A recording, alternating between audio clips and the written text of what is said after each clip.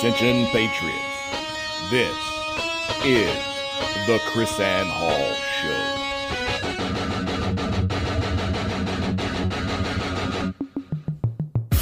Who's going to stand up? Where are the lovers of liberty? I think that's absurd. It's ridiculous. It's unconstitutional. It's out of control. You think this is over? This isn't over. There's a liberty wave coming.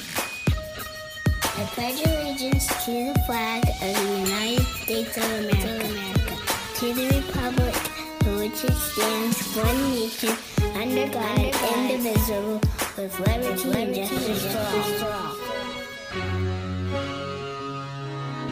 Rise and shine, liberty-loving patriots. Welcome to the Chris Ann Hall Daily Journal. Chris Ann Hall here, KRISANNEHALL.com, where we are liberty over security, principle over party, and truth over your favorite personality. Welcome to the show, my husband and co-host, J.C. Hall. Yay! We have had a great week in North Dakota, and cold. Yeah, well, it's because you have orange juice for veins, but in your veins. But we have had a wonderful week, and I really want to share this with you because it has been inspirational to me. On what day was this? On Thursday this week, I was in Williston, North Dakota, teaching at the Williston Library a group of students. And JC, you were a bit under the weather. You didn't come with me, but the room was full. We had over 50 people there, and the majority of them were students. And I'm telling you, they were kids. We had them raise their hands and their age, and they were 6 to 18. And it was so inspirational to me to see how excited they were to learn about the history of the Constitution. I have to give their parents props because this was a great group of kids. They were actually active and responsive and involved, and they were eating it up. They were having such a fun time learning about the history of the Constitution. And I don't know if I can really convey that with enough passion here on the radio for people to understand that our children want to know this. And they get excited when they hear this because they just want somebody to teach them history more than memorizing dates and dead people. You know, it's funny, I've been teaching this class to the younger students for so long, I almost know when they're going to react. And they love the picture of William II, who's also known as William the Red. Right. Yeah? So he's a funny-looking dude. He's a really funny-looking dude, and the history says he was covered from head to toe in really, really thick red hair. So much so, there were accounts that said if you saw him from the back, you would mistake him for a bear. That's how hairy he was. So you see this picture, and it's this man, he's just beard and hair, and they all go, ah, and they laugh, and they think he's hilarious. You don't have the William II beard going on there. He was like up to his eyeballs, and they just love this history. I had a young man come up to me who, and I can't remember, I think he was 12 or 13, whose mom kind of started pushing him into speaking contests. And at 12 or 13, he's already made over $1,000 winning speaking competitions on the Constitution. Yeah, very cool. So I taught the legislators of the state of North Dakota last week. And I had a legislator come up to me, and he gave me, JC, the typical frustration that many Americans feel today about the millennial generation, and they're lost and they're misguided and they're going to destroy America. And I have to tell them, but please don't lump all of our younger generation into this. You know, we see this counterculture everywhere, and we have parents now intentionally raising their children to know the Constitution. And it's funny, this young man who's won his competitions, he says, you are an amazing speaker, Mrs. Hall, and I've been studying the Constitution now for months. I thought that was so cute. And his mom said, yeah, we've been really hard at it. And she said, we've never, ever seen anyone present this history. Nobody. And she says, what's a shame is we've got all these pieces, but by hearing this history class that you taught us, you have now given us a cohesive picture. Right. Now people don't connect that to the Constitution, like it's some separate history. Right. Well, not only that, we don't understand the importance of that history to understanding as a whole the meaning of the Constitution. So our Liberty First University students know this as the genealogy of the Constitution or the history of the Constitution, where I go back to the Anglo-Saxons in 1041 and trace the documentation forward to our Declaration of Independence and our Constitution and Bill of Rights. Mm-hmm. And these kids were so excited. I had an 11-year-old girl come up to me, and it was so funny because it seems like how I would be if I got to meet Ravi Zacharias or something like, oh yeah, or fangirl kind of thing going on. And it was so sweet. She came up to me and she said, Miss Hall, I'm going to speak when I get older and teach on the Constitution, and I'm going to be as good as you are. I was like, oh, that is my caffeine for the month, right? My gasoline to keep me going. And I'm just sharing that with you because that's the inspiration that we need to find. I told the legislator, I said, look, these millennials didn't wake up every day of their life saying, let's go see how many lies we can learn today. Right. They believe what they believe because we've taught them that their whole lives. Yeah, so teach them something different. Right, and that's what we do. The students and the parents, they were so excited, and I was really excited. We had some people drive from Montana to hear the class as well. But I also want to talk, JC, before we move on to the topics of the day, the class that I taught the legislators in North Dakota. So we add North Dakota to our list of state legislators that have been taught the constitutional role and duty of the state and local government. Now, I don't know much about the political climate in North Dakota. I did read their constitution. Very conservative. And these people, JC, oh my goodness, I think they were ready to storm the Bastille. And they gave me, so we went through the course about the establishment of the duty of the state legislator, the establishment of the states, the creation of the Constitution, the role, the separation of powers between the state and the federal government, and the duty of the state legislators to bring this to bring this security to their people by simply limiting the federal government so that the states are an essential enforcement of the Constitution. And they were so great about it. North Dakota is the state that has the state bank. Mm-hmm.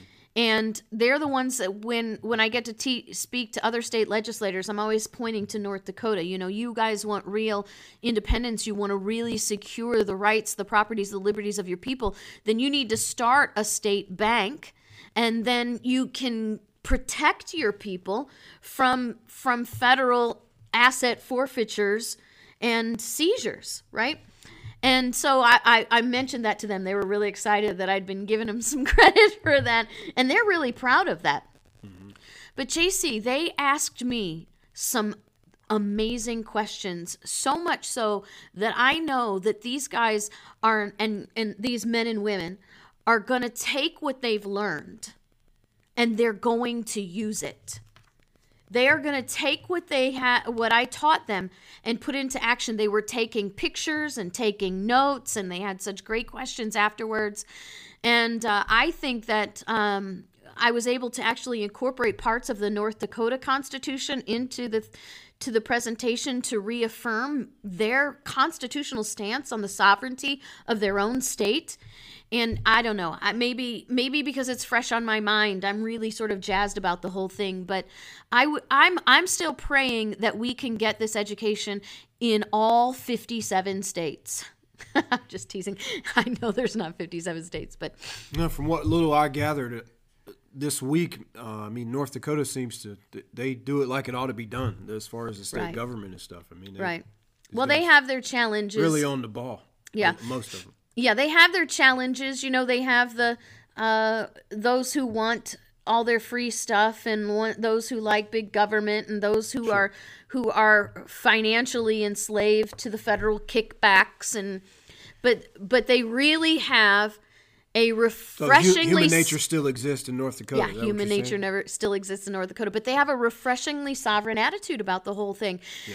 And I don't get into the whole Federal Reserve thing and the banker thing and that sort of thing, but I do have to wonder, JC, if some of that passion and clinging to sovereignty doesn't have to do with the fact that they actually do have their own bank. I mean, there's a lot to be said. Well, human nature, you said, but there's a lot to be said about financial security. And that gives you a sort of sense of confidence. And so I don't know. So I hope that you who are listening to this show today will be just as excited as I am about what we're doing with Liberty Tour 2019. Remember, go to chrisannhall.com, click on the calendar, see where we're going to be. We're going to be in Virginia and New York next, Long Island. And again, our friend Barbara Samuels, leader of the Catholics for Freedom of Religion, is going to work us to death like she always does for the whole week in Long Island. And where are you at in Virginia? I don't know. Where am I at in Virginia? It's Patriot Network. Oh, that's right. Conference. The Patriot Network Conference in Virginia. I have it. I should have it on my phone, but I didn't pull it up. That's April 17th, is that right? It is right here. Excuse me, 26th? It is April 26th at Doug Spur, Virginia. It is the Patriot Network Summit, and it is in the Kanawha Valley Arena Resort, Kanawha Ridge Road, Doug Spur, Virginia. And there's some pretty heavy hitters going to be there. It's not just me, so it's actually a full conference. And so I'm pretty excited about catching up with some old friends and meeting some new friends and that sort of thing. So again, chrisannhall.com, click on the calendar and make sure you can make it to some of our trips here. When we get back, we're going to talk about Julian Assange and his arrest.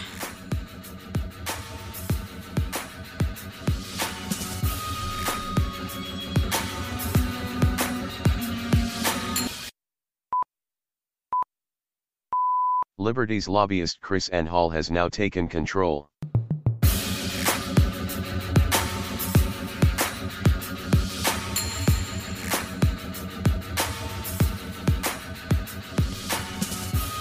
Welcome back to the Chris Hall Daily Journal. Don't forget, go to chrisannhall.com, click on the store, then find the Liberty First gear and get your Liberty First educational gear.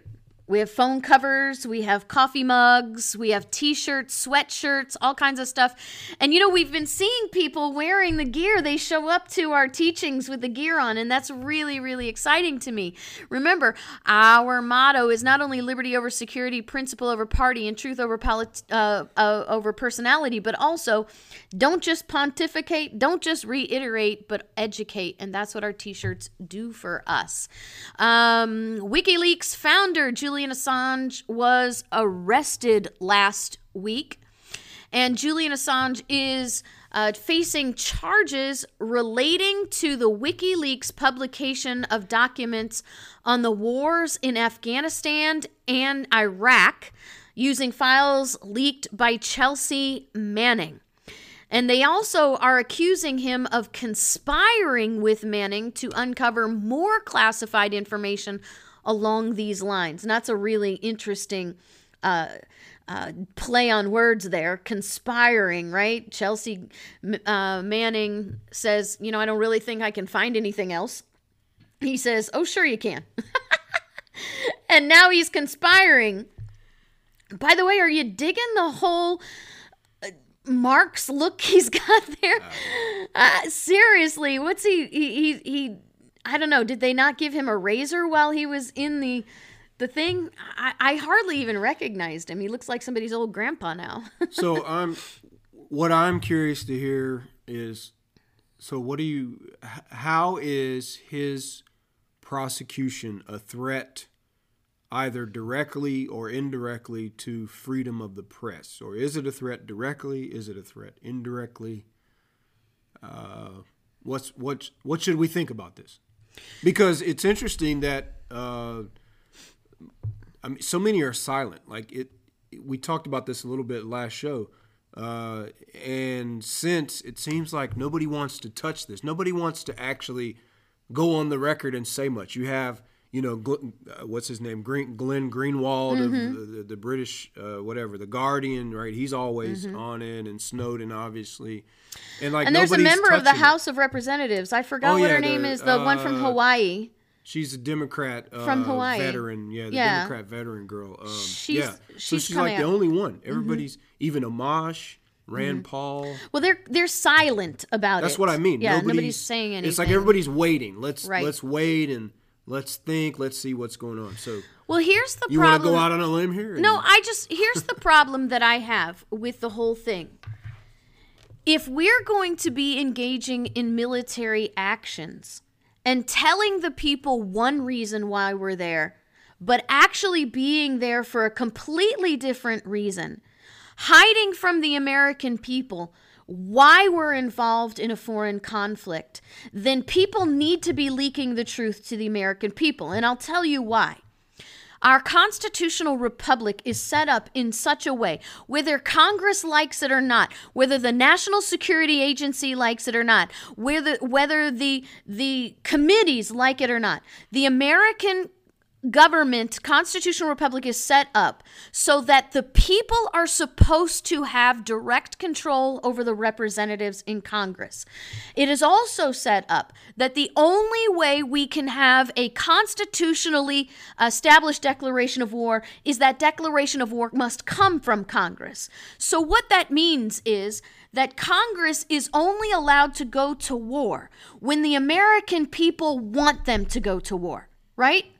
And so if the American people are not getting the truth about what's really going on, then the American people cannot be educated and they cannot be the control of the government that you're supposed to be. We don't have a government built on czars and chancellors. We have a government built on self-governance and the governance of the people. Right?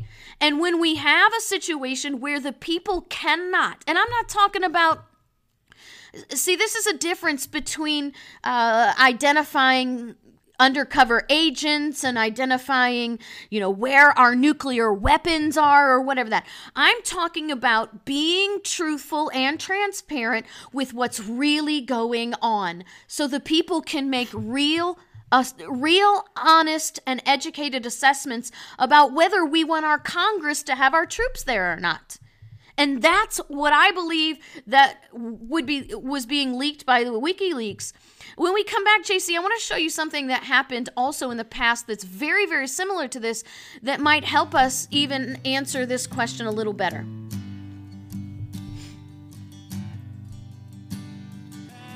Arrogant men tear up our Constitution, and from every direction we cry around. You can't learn the easy way, you'll learn the hard way. Chris Ann Hall, she's Liberty's lobbyist.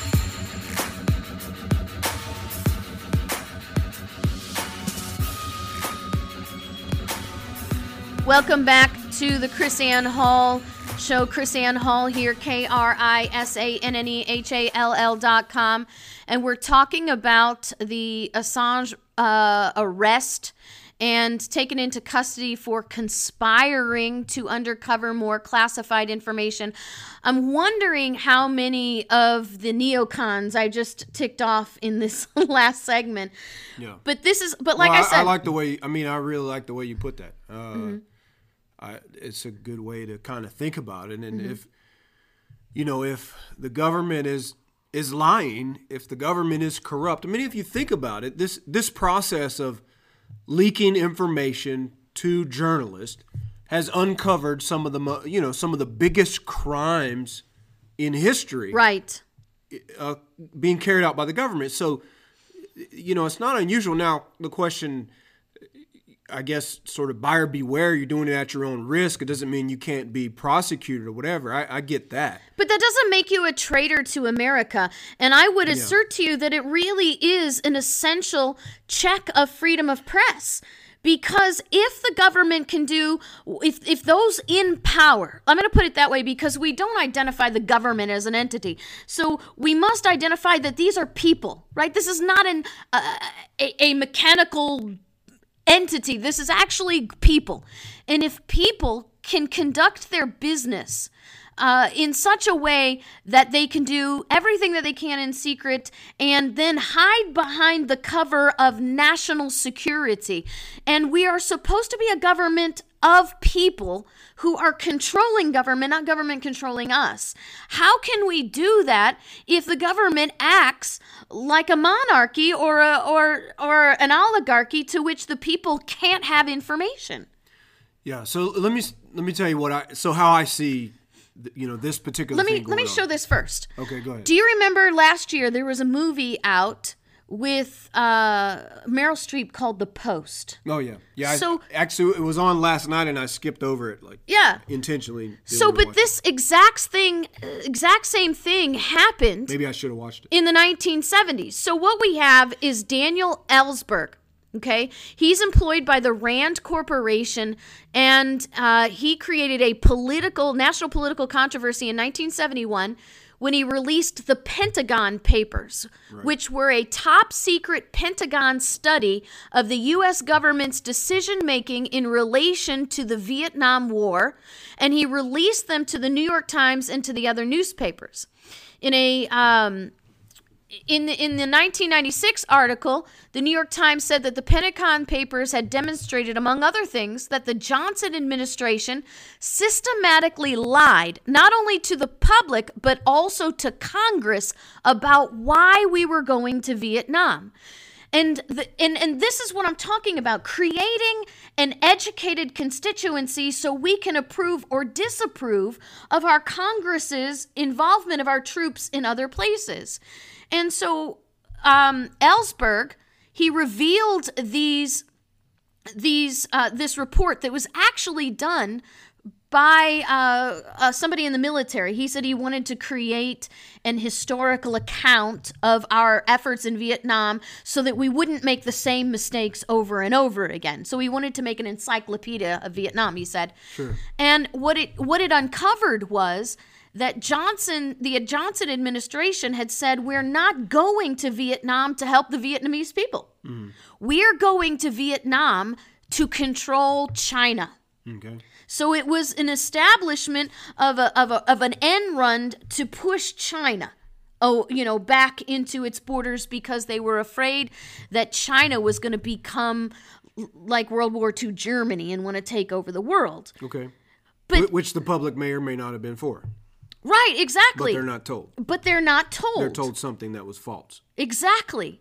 And so when the American people are constitutionally supposed to be involved, they are entitled to be involved in this kind of decision making through their representatives. They can't make the proper decisions when they're not getting the proper information. Because they lied to Congress, not only the public. Not only to the public, but to Congress as well. And so Ellsberg releases these papers, right? And he is charged under the Espionage Act with charges of theft and conspiracy. He was actually charged with with a maximum sentence of 15 years in prison.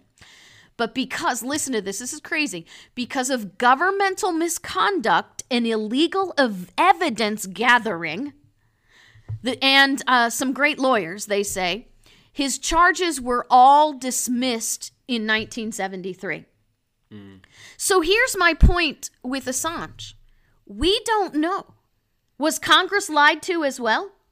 I mean, there's so many things that we don't know, and there's so many things that we need to know because we're not Great Britain. We're not Germany. We're not any of these other countries. We are a particularly unique country where we're actually supposed to play a role in the decisions of our federal government. So in light of that, this is what I see with the Assange thing. So there in what was the case in the Washington Post case, right? Somebody's basically giving the journalist the information. He leaked it. And then he's revealing the information. Mm-hmm. So in the Assange case, it seems they're now trying to push the line. They're trying to push this narrative of, okay, Assange wasn't just someone receiving information leaked by someone else. He was conspiring to get them to do it. Mm-hmm. And so they're pushing this thing. And from what I see, from what they report, which obviously maybe we don't have everything, but if they're hinging this assertion on what they're saying, like, you see the dialogue between him and Manning, and where Manning says, I think this is all I am going to be able to get. And he says, well, maybe not, whatever. Maybe you can get more, something like that. And so now that's somehow we're supposed to interpret that as he is actually, he's the one that made Manning do it. So he's a conspirator. He's not just receiving information. So they seem to be pushing this line. Mm-hmm. This to me, I think, is the argument that people like Green, whatever his name is, Glenwald, whatever, the Guardian, is saying that this is where it's becoming a threat to press, because now you're sort of dragnetting the journalists into this. If you ask any questions from your source, now all of a sudden you're conspiring with your source. So what do you call, in First Amendment law, it's called the chilling effect or whatever. The chilling, that's right. So they're sort of trying to, it's like with this prosecution, they're trying to intimidate journalists in the future and sort of, bully them preemptively into revealing what might be important information that the American people need to hear. So if you're involved in this in any way, even though this has been, this has just been American tradition forever. This is the way things work when government's corrupt and you have somebody speaks out. Right. And journalists report it. And because, we're supposed to have an adversarial relationship between journalism and the government. Right? Yeah, see, that's the role of journalists. The purpose of freedom of press is to recognize that the journalistic aspect of the population is one of the most essential checks and balances on government itself. So then that's the other part of it that seems to be the indirect threat, right? Because they're not really, in the charging, they're not really making anti-journalistic charges, right? They're not charging him in relation to journalism. Okay, they're going somewhere else. So it seems to me an indirect threat, right? I mean, it is a direct threat, but they're not directly charging him in his status as a journalist. But the other part of that, and what you just said, so this goes to, I think, a second threat of who is a journalist. So they might say, okay, Chris-Ann, what you say is so, yeah, that's true. You shouldn't normally do that to journalists. However, this guy's not really a journalist. He runs a website. So that's the other part of it, where now we're opening the door where the government, in the midst of this pursuit of controlling their information and not letting the American public know about, or the world know about stuff they may be lying about, that now they're in that context going to define what they allow to be journalism. Yeah, but see, here's the point, JC. The freedom of press is not about journalism. Well, it's not about journalists. So here's my point. Edward Snowden had a right to freedom of press. Yeah. And the freedom of press is merely the freedom to disseminate your ideas and the information that you have in whatever medium is appropriate. So, the classification of Assange as a journalist. Well, I think even more so in relation to government. Right, exactly. Exposing government. And Ellsberg as a journalist, sure, they were clearly journalists. But what we have to understand is this freedom of press is not tied to what Dianne Feinstein would say, people with bona fide credentials, right? That's what the government is trying to do, to tie this to people with credentials linking them to press. But in reality, Snowden had a freedom of press because he was identifying, he had come across information where the government was illegally spying on the American people, and the freedom of press established was, I can't even say this enough, was actually established for such kinds of publications to expose to the people the illegal operations of government. That's why you don't have freedom of press when you're talking about some private entity. You have freedom of press when you're talking about the government because it's there to expose. And Edward Snowden, I didn't hear this argument with people, but Edward Snowden had a right to the freedom of press to publish what he discovered in the illegal activities of the American people, irrespective of the fact that he didn't work for a magazine or a newspaper. Yeah, it makes me honestly think back of Sam Adams. I mean, Sam Adams basically was a citizen journalist. I mean, he created, so he's cataloging all these abuses that are going on, and then he made his own website, so to speak. Like he created what do you call it, the Journal of Daily Occurrences or whatever it was called. And then distribute them through the committees of correspondence. So I mean, it's the exact same thing. So if Julian Assange is not a journalist, Edward Snowden, as he's sharing this, whatever, if he doesn't have protection of freedom of speech, then neither did Sam Adams. Sam Adams wasn't a journalist, and Sam Adams, did not have freedom of speech. So this goes back to the core foundations of who we are. And I would say, look for these arguments. I would anticipate this is what they're going to try to attack. I'm only a stranger here. I'm a long, long way from my home. And I'm going to change all the things I find. The Chris and Hall Show.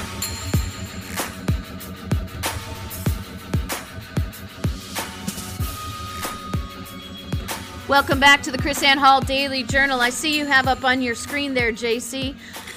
I can't hardly even stand it. I've been glancing over it, flaming out my earlobes. And James Comey apparently said, "I never thought of electronic surveillance as spying."